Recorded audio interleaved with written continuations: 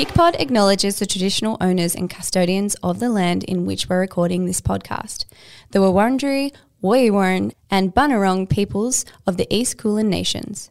We pay our respects to their elders past, present and emerging, and extend our respect to Aboriginal and Torres Strait Islander peoples today.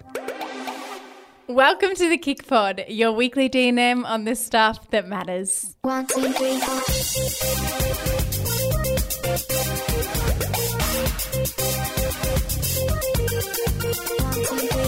Hi. Hello. How are you? I'm wonderful. I'm a bit out of breath because I just, Ran from the loo. yes, to and from. Had to be quick. I She was knew I back couldn't get in 60 through. seconds. We'd recorded the episode for today, which I'm so excited to share with everyone. We are. Sorry, not me. okay. Are you excited? Yeah, I am Great, excited. Okay, confirm that. And then we recorded the ad, and then I was like, I know I cannot get through the intro part of the podcast without going to the bathroom. Otherwise, I'll be jiggling around the whole time. Anyway, She I does, have she to jiggles. say, I did wash my hands, obviously, like That's properly. nice. Thank you but for I telling didn't us. close my. I mean, can I ask you a question? Actually, have you ever closed your Apple Watch? Yeah. Your hygiene ring. Oh, is it hygiene? Hygiene ring? What? Hygiene ring. I do not have a hygiene ring on my Apple Watch. I'm a special edition 10. No. Oh my God, sorry. It's not a hygiene ring. What are you on? You're opening your watch was like. You were not hygienic enough today. Get out of bed. You're only 80% hygiene. I'm so sorry. I don't know where this came from. What are you talking When about? well, maybe you are unhygienic because you don't even know when you start washing your hands. So the only time I've ever, so your Apple Watch detects you're washing your hands, and it see this step is not hygienic. Is that new? No, it's been there for ages. It probably came at the start of COVID, but you wash your hands and then it starts a timer of 20 seconds. I would do love not to. wash So my the hands only for time 20 I've closed it is when I'm doing the dishes. I'm actually crying. I would actually love to know. It's something I think about a lot. Does anyone ever wash their hands for 20 seconds? And obviously, 5. there's a reason Apple has 20 seconds. It's probably how long you're meant to. It is. As I kiss the microphone, like. Well, they taught us during Speaking COVID of on hygiene, the I haven't adverts, how closed long my it takes. hygiene ring for I think the you're day. supposed to sing the ABCs. That's how you teach children. Or you anyway. could- A, B, C, See, does anyone D. spend that much? Well, just then No, I I do not. I went to the bathroom.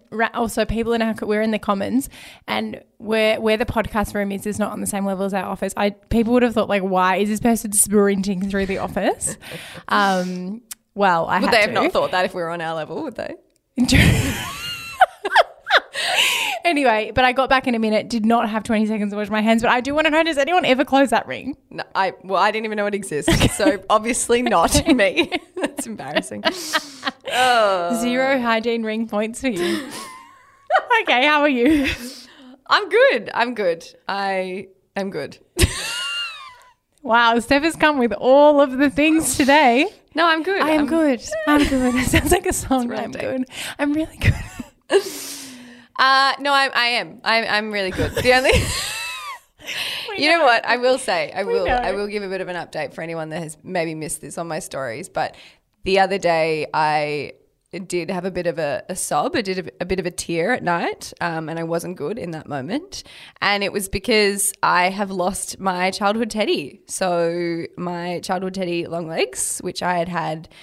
I reckon I was about 5 when Mum and Dad got him for me, and I slept with him every night until I was like 21. The only nights I didn't sleep with him was like if I was at a partner's, I went with my boyfriend and sleeping over. I wouldn't take my teddy with me. Wait, how old did you go to sleepovers at boys' houses? As soon as I was 18. Oh, I was thinking like 13. I was like, oh. Oh, no. I mean, that would have been fine. No.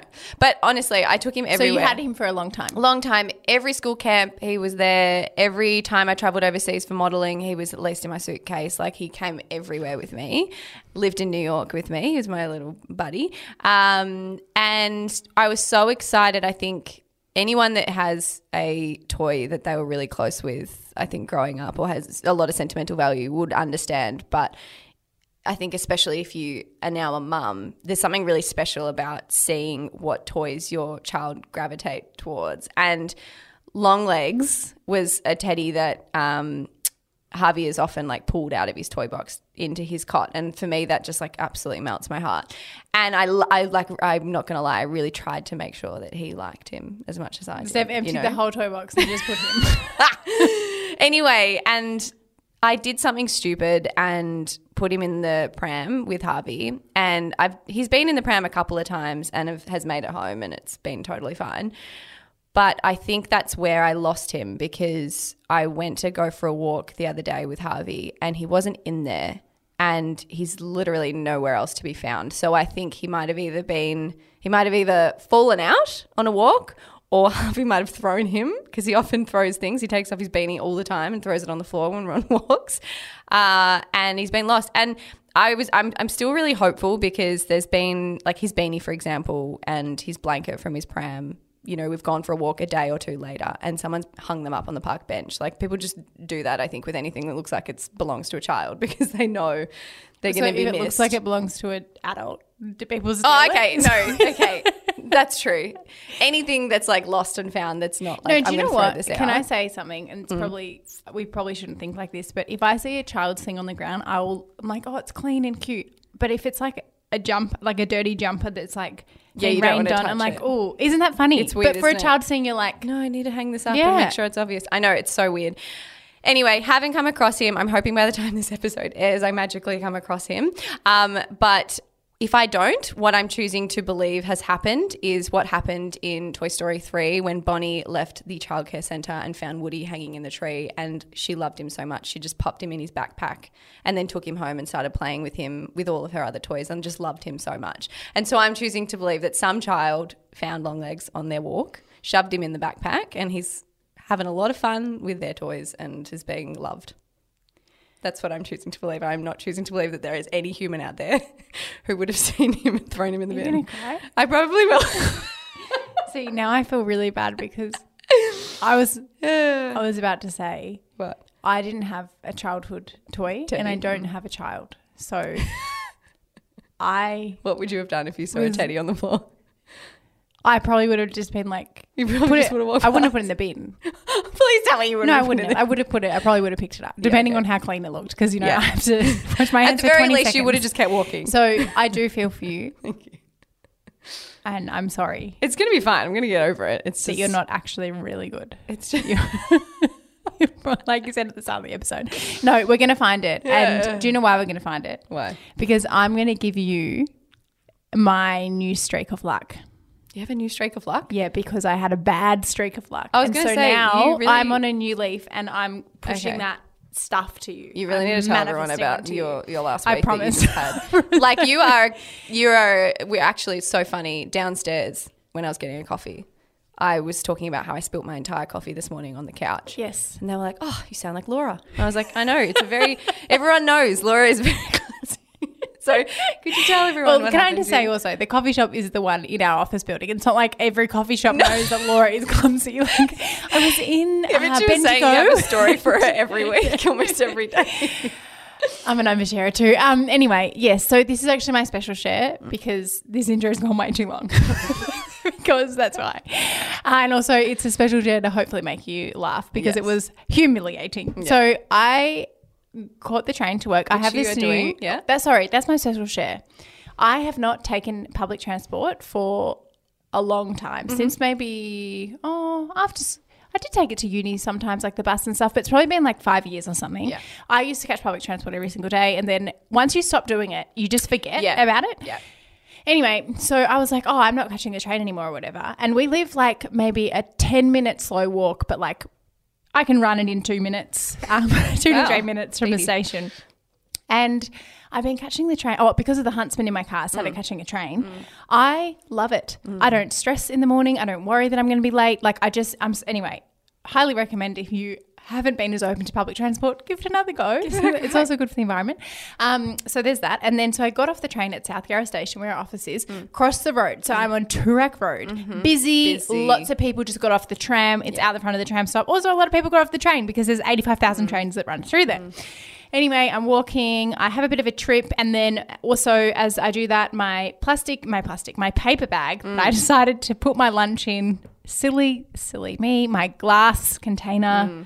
Also, it is our friend's glass container. It's not even mine, and I shouldn't have taken it because I need to give it back to her, and now I'm going to have to obviously replace it. So I feel bad. Carl, if you're listening, I'm sorry. It's your container. But so it fell out the bottom of the bag, my phone smashed as well. I wasn't even worried about that at the time because I was like, oh, it's just the bottom bit. But also when you're embarrassed, you just like. I was mortified. So this lunch, the glass went it was so loud. People were like, are you okay? And I was like, it was, yes, I am okay. But I was like, oh my God. And it was like chicken. I'd made the 1-pan kick fajita bake thing. So it was like capsicum that had been roasted, so a bit slimy onion, some chicken everywhere. So I had some kick pasta in there too, mushrooms, cheese. It was just a lot of things, and it fully smushed, like I reckon 50 centimeters diameter, right? It was a lot. Yeah. So anyway, so I was like, I can't obviously leave this here. So I put my bag down, got down on the floor, started picking it up, all the food, and I got like all this slimy stuff, all the glass. Then I'm like, oh my God, gross. There's blood on the floor. Like I'm going to get blood on me. And then I was like, oh, it's my blood. There's blood going all over my fingers. Like it was so embarrassing. And then this beautiful girl, I think she gave me I was a bit like overwhelmed. I'm quite sure she emptied something that she had in her bag for her lunch, which I think was chips, and gave me her Ziploc bag. So I didn't get her name or anything, but like I don't think she'll be listening. That's like like who do I think I am? No, absolutely not. But this beautiful girl gave me her Ziploc bag so I didn't have to use my hands. So that was really helpful. Then I piled all the stuff on. It took me 5 minutes to pick. So I'm on the ground on Toorak Road picking up food splatter. People were walking past me like I was a car crash. Like they obviously weren't going to come down and start doing it. Yeah. Some lady started picking the glass up. I was like, oh my God, this is not your problem. Please do not worry. But I was like, I was a car crash. They were like, oh, haha, bad morning. Get walking. And I was like, yes, I know. Anyway, so I pile it all into the brown paper bag. Get up, drop the brown paper bag again. Then I have to pick it all up again. And I was like, at this point, I was like, this is just mortifyingly embarrassing. There was also a lovely man that started talking to me because I think he felt so sorry for me that I was just on the ground by myself. And then one of our new team members who only just joined our team, Harriet, then she'd got off another train. She saw me on the ground. She was like, Laura. And I was like, oh, hello.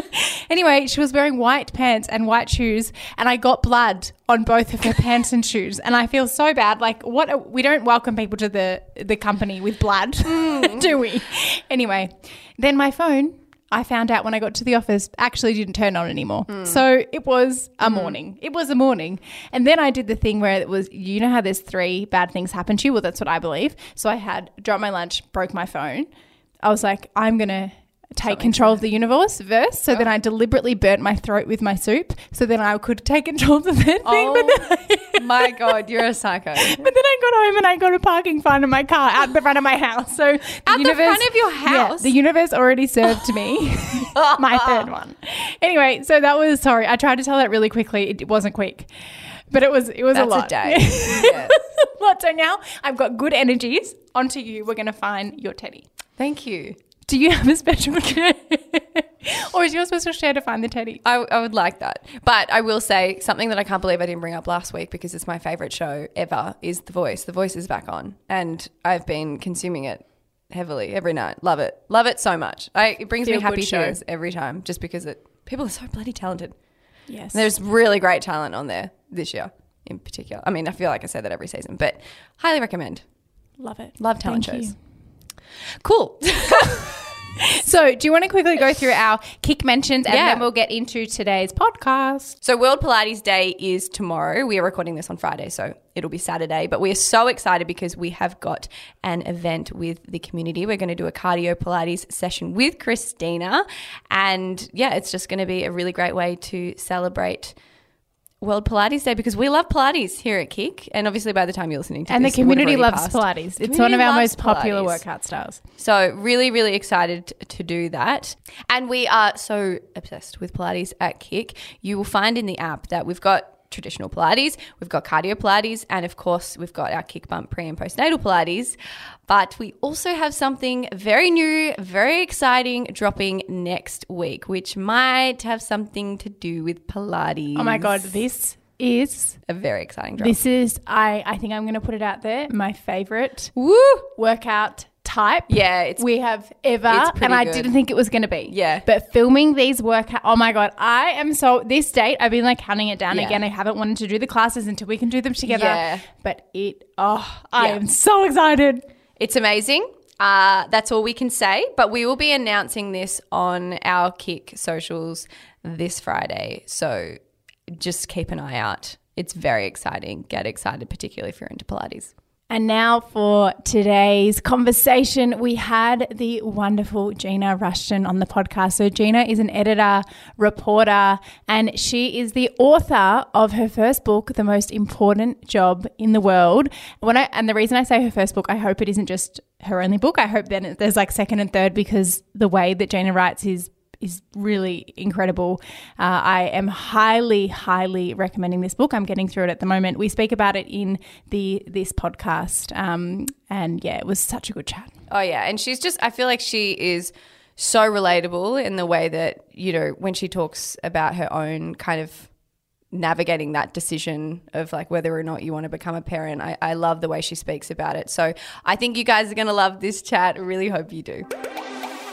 Gina, welcome to the Kick Pod. We are so excited to have you. Thanks for having me. I'm excited too. I've been reading and devouring your book. I'm nearly finished. I'm absolutely loving it. Every second that I have time, even when I started reading it when I was walking this morning, and then I thought, this is very dangerous for me because I'm very clumsy. So she is. But it's an incredible piece of work. Oh, thank you. So to start off, we wanted to ask you if you could write the copy for your intro and intro yourself however you like, what would you say? I guess it's pretty boring. I'm a journalist and an editor and an author. And for a very long time, I reported on reproductive rights and healthcare. So that's kind of what I did for a long time. And yeah, and I just put a book out. That's kind of it. I love how humbly. What do you mean? That's it. It's so amazing. boring. There are a lot of journalists. There are a lot of authors. And most of them are insufferable. I feel like we need to add some things in there. You're an incredible journalist. You've had an amazing career, and you are an incredible storyteller and writer. What are they called? Not adjectives. Oh, some extra words in there. Thanks. Now, we also would love if you could touch on, Gina, you went through a pretty traumatic experience with your own reproductive health. If you're comfortable sharing, of course, would you mind telling us what happened and how this impacted you?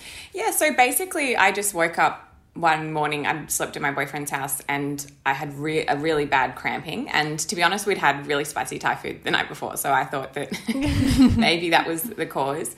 But I just couldn't get off the floor. It was like the worst pain I'd ever had. And I ended up in an ambulance. And I was really paranoid that it was my IUD because it was my second IUD, and I'd also just the day before published this fact check on like all the misconceptions about IUDs and how perforation never really happens. And then I was like, oh my God, I've said this is safe, and now like what if it's the IUD?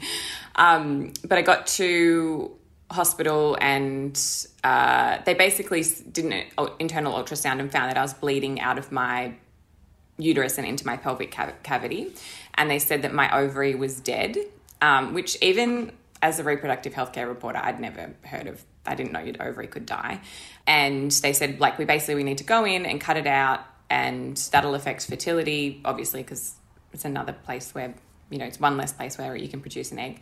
And we can talk about that when it's out. And I had decided a long time before that I really didn't want kids. And so I was really surprised about how upset I was. And in the end, like, my ovary was alive, but they did find endometriosis, which was just like the classic endo story. Like, I'd always had really bad period pain and thought that was just the way periods were. And I'd had an IUD, which really manages the symptoms of endo. So I probably, just because I hadn't menstruated in a long time, like, known that that's what was going on. But so I think there were two things that kind of happened. Like, one was I'd sort of realised that the endo would mean that I might have to make this decision a little quicker than most people, but also that decision wasn't settled in the way that I thought it was. So it wasn't that I kind of thought, oh no, I actually do want kids. It was just like, oh, I have actually I need a bit more time to figure this out. So that was sort of the catalyst for the book. And now the book. Yes. So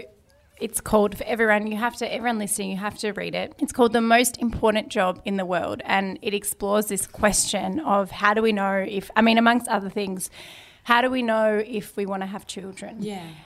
How, obviously, what happened to you was the catalyst to the book. Was that once that happened, did you just think, I need to put this into a book because I feel like this is something that so many people with ovaries go through? Or was there something else how did you go from kind of the experience that you went through that was obviously really traumatizing to this book and putting it all down? Because there's a lot of work that's gone into it. Yeah, it's funny. Like, I think I'd known for a long time that I wanted to write something about everything I'd picked up reporting on reproductive rights. Because when you're reporting in that space, you have to be for good reason, you have to be very impartial and very straight down the line on the page. And there was a lot that I witnessed and experienced in all the interviews I'd done that I just knew one day I would just like to be really honest about in a book. And so that idea for a book was kind of separate from this question of whether I wanted to have or not I wanted to have kids. But then I realized that the two were really related, like that all the work that I'd done had really impacted about how I thought about whether I wanted kids. And so it all just kind of came together in the same book. And then I guess overlaid over that is the bigger questions that I wanted to explore around, because I think when you think about the question of whether or not you want kids, it brings up all this stuff about how you feel about yourself and how you feel about your relationships, but also like how you feel about the world and how the world will look beyond you, because it forces you into a time beyond yourself.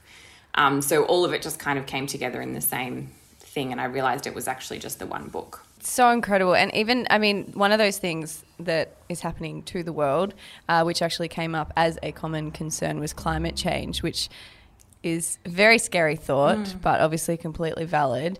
Are you able to share a bit of insight to this, when you were interviewing people and they were bringing up climate change? Could you explain that? Yeah, so it's really interesting.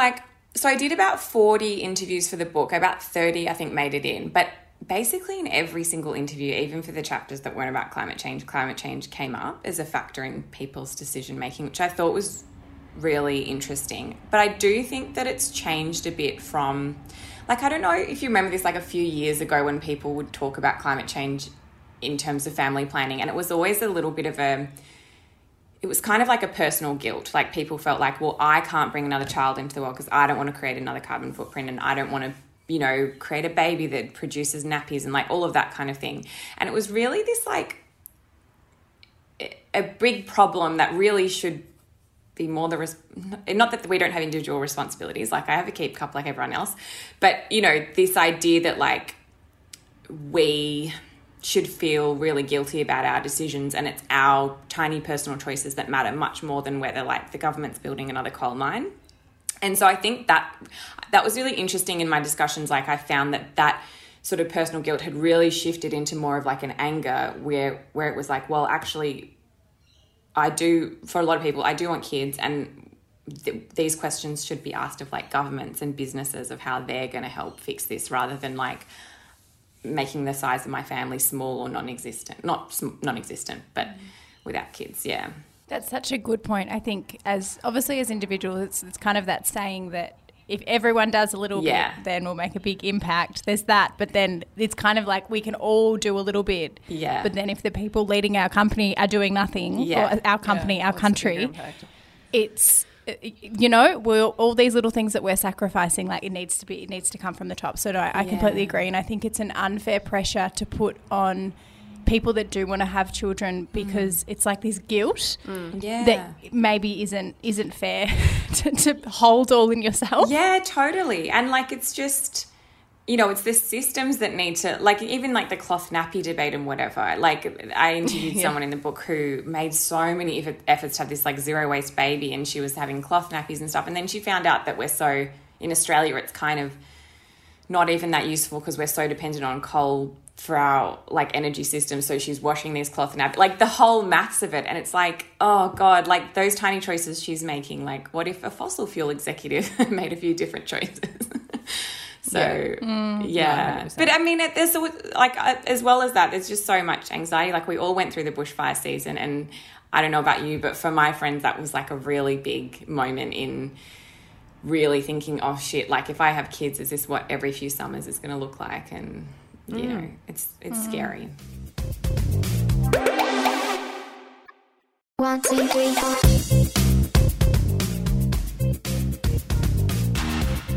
I wanted to ask you as well, with everything that's going on in America right now with the abortion laws, how do you feel about that? I mean, in the first section of the book, the way that you explore so many different stories about abortion and why people have them, there's quite a few water droplets in the book, because when I was reading those pages, just hearing people's stories and how for some people it's such a, like, they just are so, I suppose, narrow-minded and thinking it's like they're just not, it shouldn't happen, you shouldn't be allowed to have them. But then that doesn't take into account, you know, the fact that people might not be able to afford to bring the children in the world. The child could be a child that came about by the person being raped. Like, there's all of these things that can happen. Yeah. And then people might, you know, have tried to do it in their backyard because they couldn't access it, and they had to, like, sacrifice their rent to be able to travel across state. And in reading that, I felt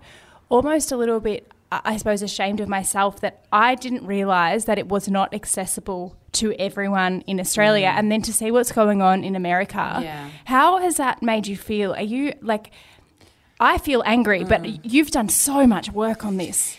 Yeah, I mean, I think I do feel angry, and I feel quite angry because I think that, like, if you have thought a lot, like, you know, and I should say, like, it's a really common procedure, but there's a reason why, you know, it is one of the most common medical procedures, but people don't talk about their abortions, so we don't, you know, it's completely normal that people don't understand the access situation because, like, most people just do it and they never talk about it again. And, like, for many of the women that I interviewed, it was the first time they'd told anyone, like, not just, you know, it wasn't a regular interview situation. But I think with what's going on in America, I think it's pretty infuriating because I think that this was always going to happen. And I think it's hard to explain, but, like, these rights are so fragile. Like, I think there's this myth that, like, we've won them and then we have them forever. You know, like, we've decriminalised abortion in Queensland and then, like, no one can take that away. But actually, like, laws get repealed and changed all the time on the whim of governments. And, like, you have to have, people need to be really vocal. And, like, even in the US, you see, like, the Democrats coming out and condemning, like, what's happening and saying, like, but, you know, like, they're in government and they couldn't even, in their statement, it wasn't until, like, 7 paths down that they even said the word abortion. And, like, if you can't really protect something that you're not willing to kind of stand up and kind of support because you're scared of losing, like, a religious vote or whatever the political anxiety is. But, yeah, I mean, it's just, the other thing that's just, like, all the research shows that when you criminalize abortion or you make it hard to access, all you're doing is making unsafe abortions. Like, it doesn't stop. If someone wants to terminate a pregnancy, I've seen people go through extraordinary lengths to access the money, to max out credit cards, to travel, like, people to buy, you know, even buy abortion drugs where they should, like, people will access the termination. All you're doing is making sure that they might not have access to medical care if they need it. So, yeah, it's. I mean, there's no, like, way to make it. It's depressing. Yeah, 100%. Yeah. It's hard. I saw I think it was a tweet, and it was about a picture of a screenshot of an American panel on the TV, and it was all men, like, debating this thing that happens to women's bodies and people with ovaries bodies. Anyway, it's infuriating. And yeah, thank you for what you wrote on it and all the research that you did. It was really hard to read, but I think it's really, really important the more education we can have on the topic. I wanted to ask as well, for you, obviously, in writing your career, a lot of your career has been writing about reproductive rights and women's health. And then in writing this book and doing all the interviews, has it changed how you feel about parenthood? Or did you think, actually, can I reframe this question? Yeah. Did you think in writing this book you would know by the end of it if you wanted to have children or not? And did you? I mean, I know I'm kind of alluding to, I feel, well, in reading the book, you do not, but you talk to that for us. I think I went into it with a very, like, naive journalistic thing. Like, I gave myself a deadline. I said, like, within 9 months, I'm going to write the book, and within 9 months, I'm going to decide if I want to have a kid or not. And that was just, like, so stupid. Like, you know, I went in, and I also went in being like, well, the reasons that I don't want kids are very like rational and intellectual. It's about climate change. It's about the nature of workplace. It's about gender relations. When really like those were all factors, but like and I think, I mean, you'll say this as you get closer to the end of the book, but the things that became really apparent for me was that there was a lot about my relationship with myself and my relationship with others, and it became a much more emotional decision and personal decision than I probably would want to admit. So yeah, I did think I would solve it, but I guess it's not a very satisfying answer, but I think that what did happen, which I'm so grateful for, was it gave me the opportunity on the page, which is where I do my best thinking, is to work through like what were my biggest misgivings about motherhood and how did I feel about motherhood and why was I so suspicious of it and why was I so opposed to it. And I do think reporting on reproductive rights has really shaped that, because I spent, every day for 4 years engaging with people who thought that if you have a uterus, you have to make a child with it. And that made me really resentful of the notion that like I should do that just because I have a uterus. So there's a lot of, that's my unique baggage that I bring to the question. But it's a question I know people ponder on for years and years. So it's all right that you didn't work it out in 9 months. In all of your studies, you've also looked into obviously infertility and everything. Yeah. Would love to know if learning the statistics on that, the fact that 1 in 6 Australian couples, that are within the birthing age experience infertility. That's obviously a huge number, but I feel like we've spoken about this on the podcast before, that in school, you're just taught about how not to have a baby. You're not really taught much about infertility or troubles. Has that impacted your decision or your thoughts on it at all, knowing that stat? Yeah, definitely. And I think that for most of the book, the question is, should I? But then there's a whole chapter where I have to admit, well, could I? And how does that, and not just could I, but could I open myself up to not being successful if I do? What if I finally decided I wanted a kid and then it wasn't going to happen for me? And I think that you're right. We're told that we're this ticking time bombs of just pregnancy waiting to happen. If you have sex that's not protected, you're going to have a baby. Yeah, totally. And I mean, God, there's so much even more to say about, I think most men don't even understand how their fertility declines with age too. That's a whole other discussion. But it's really hard at this age, and it's really hard. The whole book is really about balancing hope and fear, and I think nowhere is that more evident than in fertility. You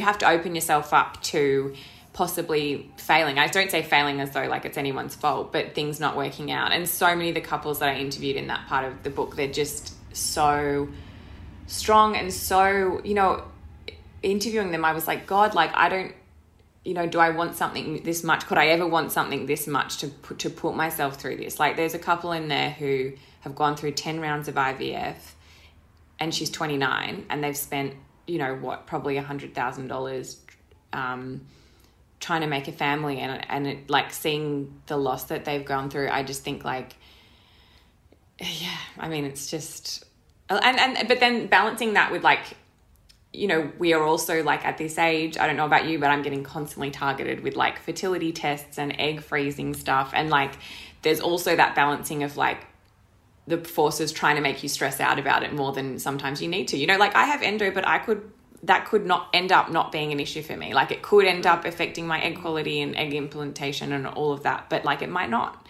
So yeah, it's a really hard thing to think about. And then when it comes to the workforce, and especially for women, I mean, obviously we have come a long way in that we're allowed to work in the workforce now. I mean, there's still a long way to go. But I think for me personally right now, I feel so at this point right now, if I were to fall pregnant and have a child, I don't think I could give them, I mean, I'm sure that I would, but I don't think I think I would be very angry because I would have to choose between work, which I love so much, and I want to give everything to. Yeah. And then I just, and also for my partner as well, we've had the conversation, and because both of us have quite demanding roles in work, I think both of us would have to make sacrifices that we're not willing to right now. Yeah. And so we've kind of come to the conclusion that we're going to wait a bit. But then I think for me, then knowing that my biggest fear is that in 5 years or 3 years or whatever it might be, that I put my career first, and then in 5 years I find out that I've missed when we struggled to fall pregnant, and it's because I waited. Because I think right now I know that the right choice for us is not to bring a child into the world right now. But when I think of it kind of like in my values in my life, having a family is one of the most important things to me. Yeah. But right now it's not. Yeah. And so Yeah. I'm kind of in this and it's just, I mean, it's so true what you said about balancing hope and fear, because you hope that you can, but then you fear that you can't. How do you feel about that, and just women in the workforce in general and navigating it? Yeah, and it's really hard because we definitely grew up on a type of feminism that told us that we can have it all, like you can just make it work, and then when you get the high-powered job, you'll just somehow balance it with a family, which is honestly like bullshit. Like, not that you can't do it, but like you either have to be rich enough that you can outsource some of that care, which is a whole other discussion, or it's really difficult. And I think it's really hard for millennials in particular, because many of us, people have always been aware of how parenthood interrupts your career trajectory, right? I'm sure that was the case for our mother's generation as well. But I think for our generation, we have been taught to kind of invest our selfhood into our jobs and our identity into our jobs. And not everyone, but so when we think about parenthood, it's not just like, oh, it's going to disrupt our earning capacity for a bit, or like we might have to shuffle things around finance-wise or whatever. It's like, actually, that's going to disrupt this, or take me away from this central place of meaning making, and this is where my identity is, and this is, it becomes this a much bigger question about your selfhood as well, which is really difficult. And I don't know I don't know what the answer to that is, because I think that the reality is that just having a child is so much labor and so much work. And I think that, and I totally understand that notion of you don't want to end up resenting it. You don't want to do it before you're ready and then resent all the stuff you want to do in your work and whatever. But yeah, I mean, that was something I thought about a lot in the book, because I would say it's less the case now, but I was someone who really defined myself by my job for a very long time. And that's not really where I'm at anymore. But, I couldn't, I was definitely the person who was like, yeah, I'm not going to have kids, I'm going to have a career. The career is going to be my thing. But I think even just that binary, that it's one or the other, is really, I don't know. I think we sell ourselves short as well. And we definitely sell people who don't choose not to have kids short by being like, well, you didn't have kids, but did you choose the career? What's the other thing if it's not the career? And I think there's such limited narratives about what else, you don't have to have kids, and you also don't have to have an ambitious career. You can have a meaningful life beyond those two things. So, oh yeah, many different ways you can live your life, for sure. Yeah. So many different decisions, and I mean, even for me personally, as a working mum, it's, I'm super, super happy as a mum, and it's what I wanted, and I was absolutely ready emotionally and everything. Yeah. And I also really, really love my job and love what we do and have a huge passion for that. And so even as someone who I would say has an equal passion for both, it's still really hard at times to ignore that kind of guilty feeling when I'm either at home with him or here without him. I think that just comes up. So I can only imagine if I had him and I wasn't ready, and I was still really in that career mindset, how much harder that already would have been. So definitely, I can say it's stressful. So if you're not ready, don't do it. The thing about that is, you said the word guilt. It's just the thing about anything to do with motherhood or related to the decision to make about motherhood is there's always guilt, and there's a guilt either way. I know people who have had kids quite young and feel guilty, they failed as a feminist, or that there's some kind of, that kind of which is just so stupid. I mean, not that they're stupid, but it's just so unfair that you should have to feel like that. And then people who have kids but go back to work pretty soon and then feel just racked by guilt that they're at work when they're not with their kid. Like you can't win. Like, no, you can't. Yeah, you can't. It's But I mean, other than it being a whole lot of work and an emotional load. For me, it's the sleep. I see Steph getting no sleep and I'm like, I can't do it. I mean, you get to a point where you work it out and you do catch up a bit. But I think one of the other things that I can say is a fact is that the cost of parenthood is huge. Being a parent and the cost of having a child is huge, and I'm sure extremely daunting to so many, especially at the moment. You know, the cost of living is so high, property market's impossible to get into for so many. Is that something throughout your research, did that come up a lot, you know, the cost of being a parent? It did, and it's like, I think it was a lot of it was related to, I mean, there were the career calculations about money and stuff and who would take on caring and like all of those things. But I think the bigger kind of thing, financial anxiety, was really around stability and security. And like, I think, you know, like I'm a renter. I've been renting for like 9 years. And the other day my landlord just like randomly in passing mentioned that my rent in a few months would go up by about 33%.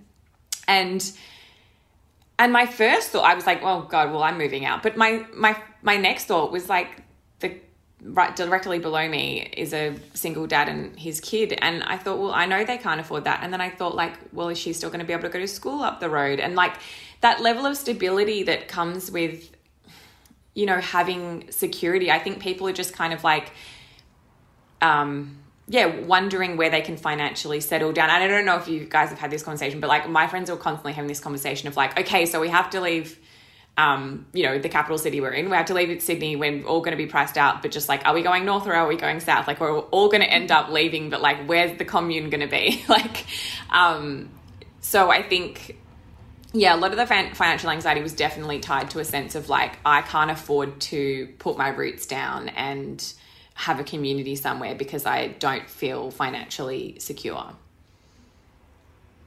Yeah, it's scary. It's just I suppose another feeling of worry and again guilt, I think that comes into it because and then it comes back to as well, are we ever ready? Because I think when we think about, you know, finances and then where we're at in our careers and where we're at in our relationship. And when I speak to people about this, it's funny, in all the conversations I've had about, you know, the right time, which there is no, like, unless the only thing I can find on the internet is my prime fertility age. Yes. Which I think is 30.5. I think that's something like that. But apart from that, I speak to people and they're like, oh, I had kids when I was 37 and I fell pregnant really quick and it was so easy and like I'm so happy I waited. And then I speak to people that waited to 37 and they're like, I wish I did this earlier. And then I speak to people that had kids when they were younger and they're like, it really affected my life and I wish I waited. And then other people say, best thing we did having it earlier. And then people will say, you will know when the right time is. And then other people will say, there's no right time. And because I'm a control freak, I'm like, no, I need to find this. Yes. I mean, I feel like I don't know, I think because you at least know that in your future you want a kid, right? Yes. You're kind of one more step ahead of someone who's still working that out. One step ahead of me. And that's okay. But I feel like once you get there, you will start to feel different when you're ready. I will say that. So you're telling me that the internet is wrong. I do know when I'm going to be ready. No, you don't know like 100%, but I feel like there's a different feeling. But I do think that thing though of being like, not a control because you know, obviously I'm like, I'm just going to write 80,000 words and like I will fix this and solve this like unsolvable question. So I like fully relate to it. But I think that like everything that came up in the book was, I do think there's a little bit of a like, I don't know if it's about control, but like that millennial thing of like, there is a perfect decision and like if you weigh up your pros and cons and like there's good. And I just think that's kind of like so many of the things in the book, like a lot of them are just things that you kind of have to sit with and may never be completely resolved, whether it is, you know, you're never going to be, you know, I'm in a relationship with a man, like there are always going to be things to negotiate in terms of caring and communication and emotional labor. Like the chapter that's all about people being anxious about what they might pass on and how their own childhoods have like shaped how they're going to parent and stuff. Like you're never going to be fully therapized and like, you know, completely free of your past and completely non-anxious about the future. Like, you know, we're not perfect people who make perfect decisions. And I think that watching other people in their lives make the decision to not have kids and live with some of the regret of that, or to have kids and live with some of the sacrifices of that. Like that was really interesting for me, for being like, I could just not be completely neurotic about this. I love it. There's all, I feel you. That's I have to say, I do feel though in reading your book, because I want to also make it very clear to everyone, you need to read this, not because you're going to get the answer, but just because the more information that we have, I feel like the more empowered we are to make the decision. Yeah. And there's a lot of good information in there. Anyway, actually, Steffi, do you want to ask this question? Because I feel like it's... Yeah, I mean, okay, so this question's kind of around, I feel like we're all kind of looking for our purpose in life, and I think that's when that decision of whether you're going to become a parent or go down the career path, you know, for some reason we think that that's the only two options we have. You know, for me, for example, I was always super passionate about being a mum, and ever since I can remember I've wanted to be a mum, and it just sits so well in my values and everything. And so for me, I just felt like it was meant to happen for me. But it's not for everyone. And also having like a set career trajectory and, you know, being a boss hustler isn't for everyone either. So just in general, what would you say for those who are looking for a purpose outside of parenthood, like not feeling like they just need to become a parent because then they've got purpose in life, but for purpose outside of being a parent? Yeah, that's a really interesting question. I think, and it's so interesting that you say that you knew, because I think like early on, because I think that I'm so like envious of people that have that either way, that just like knew. And I think that we're kind of socialized to think that the answer comes before the question, like you just kind of know or you don't know. And for me, it was like, well, I didn't know, so I guess I don't want them, because I never heard the call. And I think it's really I'm trying to validate the decision that for many people, like they will fall one way or the other, but it can be a complicated and fraught thing. And that's like nothing to be ashamed of as well. I guess in terms of looking for purpose beyond it, I mean, one thing that I do, this is sort of an answer within an answer, but I do think that considering the question of whether or not you want kids, no matter where you land, I think it really clarifies your values and what you value in your life and what you know, love and fear in yourself and in your relationships. Like, I think it's a valuable exercise anyway in figuring out what your purpose or where you'll find meaning in your life is anyway, because it forces you to be really clear about how you spend your time and how you spend your future and how you spend your energy and how you spend your finances and all of that. So, I mean, I guess my advice would be to ask as many questions as possible of yourself, but also of the people around you. That's a bit of a cop-out answer. I feel like I'm being like, well, no, that's amazing advice. And the other thing we would love your advice on is having the conversation with your partner about kids, because I think it is a very, very important conversation. And it's also an important conversation, I think, when I speak to some of my friends and people that I know about, or more so they've said to me, I feel really sad because this is how it's almost, and they've been female and they're in heterosexual relationships, and their partner has said, we're going to have a kid next year and you're going to stop work and I'm taking this promotion and I'm going to travel heaps.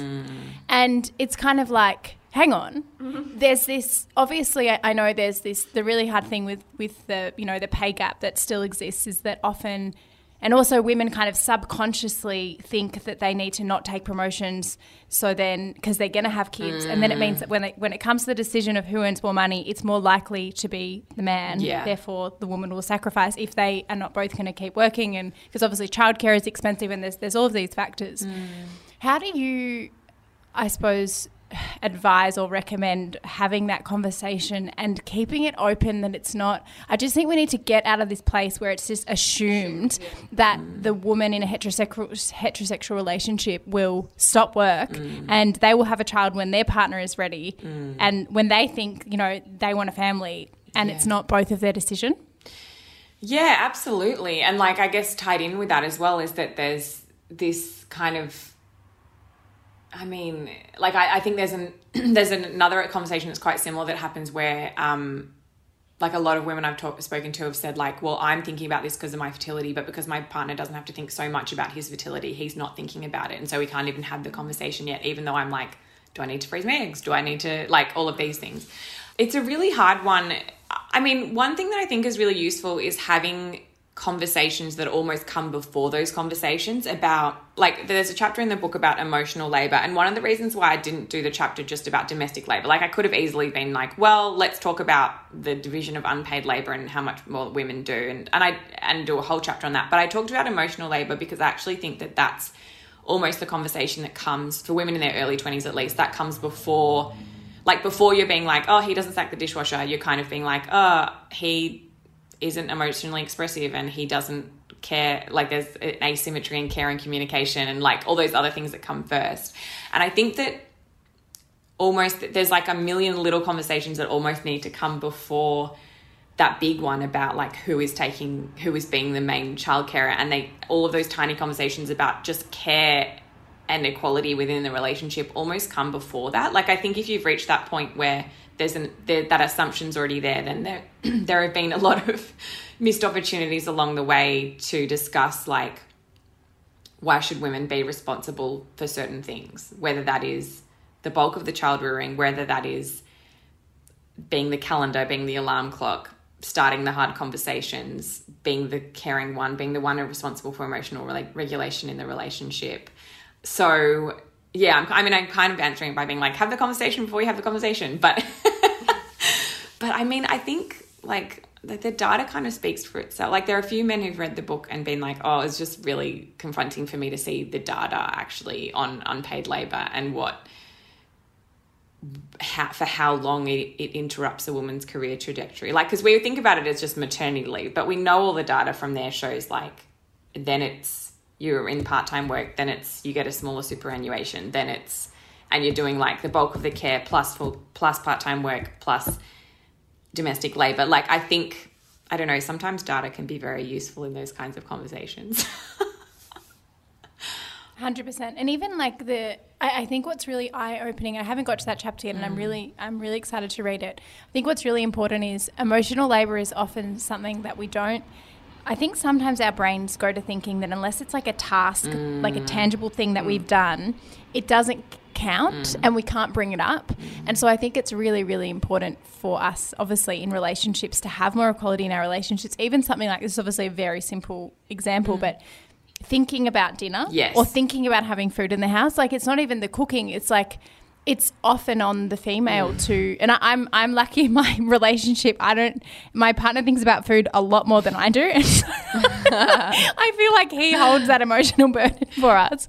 But it's that. And he sometimes says to me, like, I'm so sick of this. I have to think of the food that we're going to have in the house all the time and it shouldn't always be on me. And I'm like, yes, that's exactly right. It should be equal. Yeah. But I do think it's so important that we acknowledge that emotional labor because there is so much of it, and it is, you know, the space that it takes up in your mind and the pressure that it puts on us.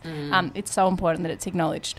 Yeah, definitely. And it's the mental load, exactly what you're saying. It's like, you know, I'm sure you know lots of friends in relationships with men where they'll say, like, they're lovely, progressive, sweet guys, but they'll be like, yeah, I'll do the chores, just tell me which chores to do. Or like, yeah, just write me a list and I'll do it. And it's like, well, why do I have to think of the jobs you have to do?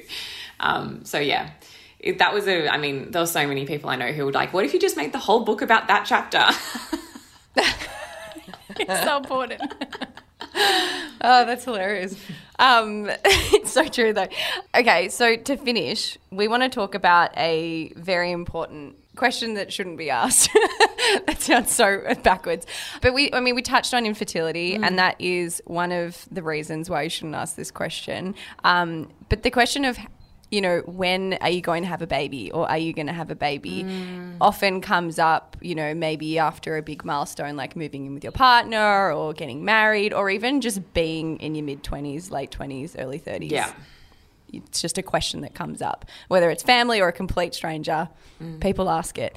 And there's so many reasons why they shouldn't. Would love, other than infertility, you know, so many reasons outside of that. But I would love to ask you what you say, particularly someone who's still working out for yourself, you know, what you want to actually do. What do you say when someone's asked you this question? It's funny because it's just such a personal question. And even as a person who has written an entire book about this and should have been completely prepared for the publicity trail and the questions I was going to be asked, even I feel like, oh God, that's intrusive. Or like, you know, even though it's like, well, you've written a whole book about this, like you've got to be okay to be asked this. But it's such a personal thing. And as you say, like you don't know if people have been trying to fall pregnant, or if there's a disagreement within the relationship about whether you do or don't want kids, or whether whether the people in the relationship are just working through all the things that are in the book, like whether it's climate anxiety, whether it's anxiety about finances or whatever.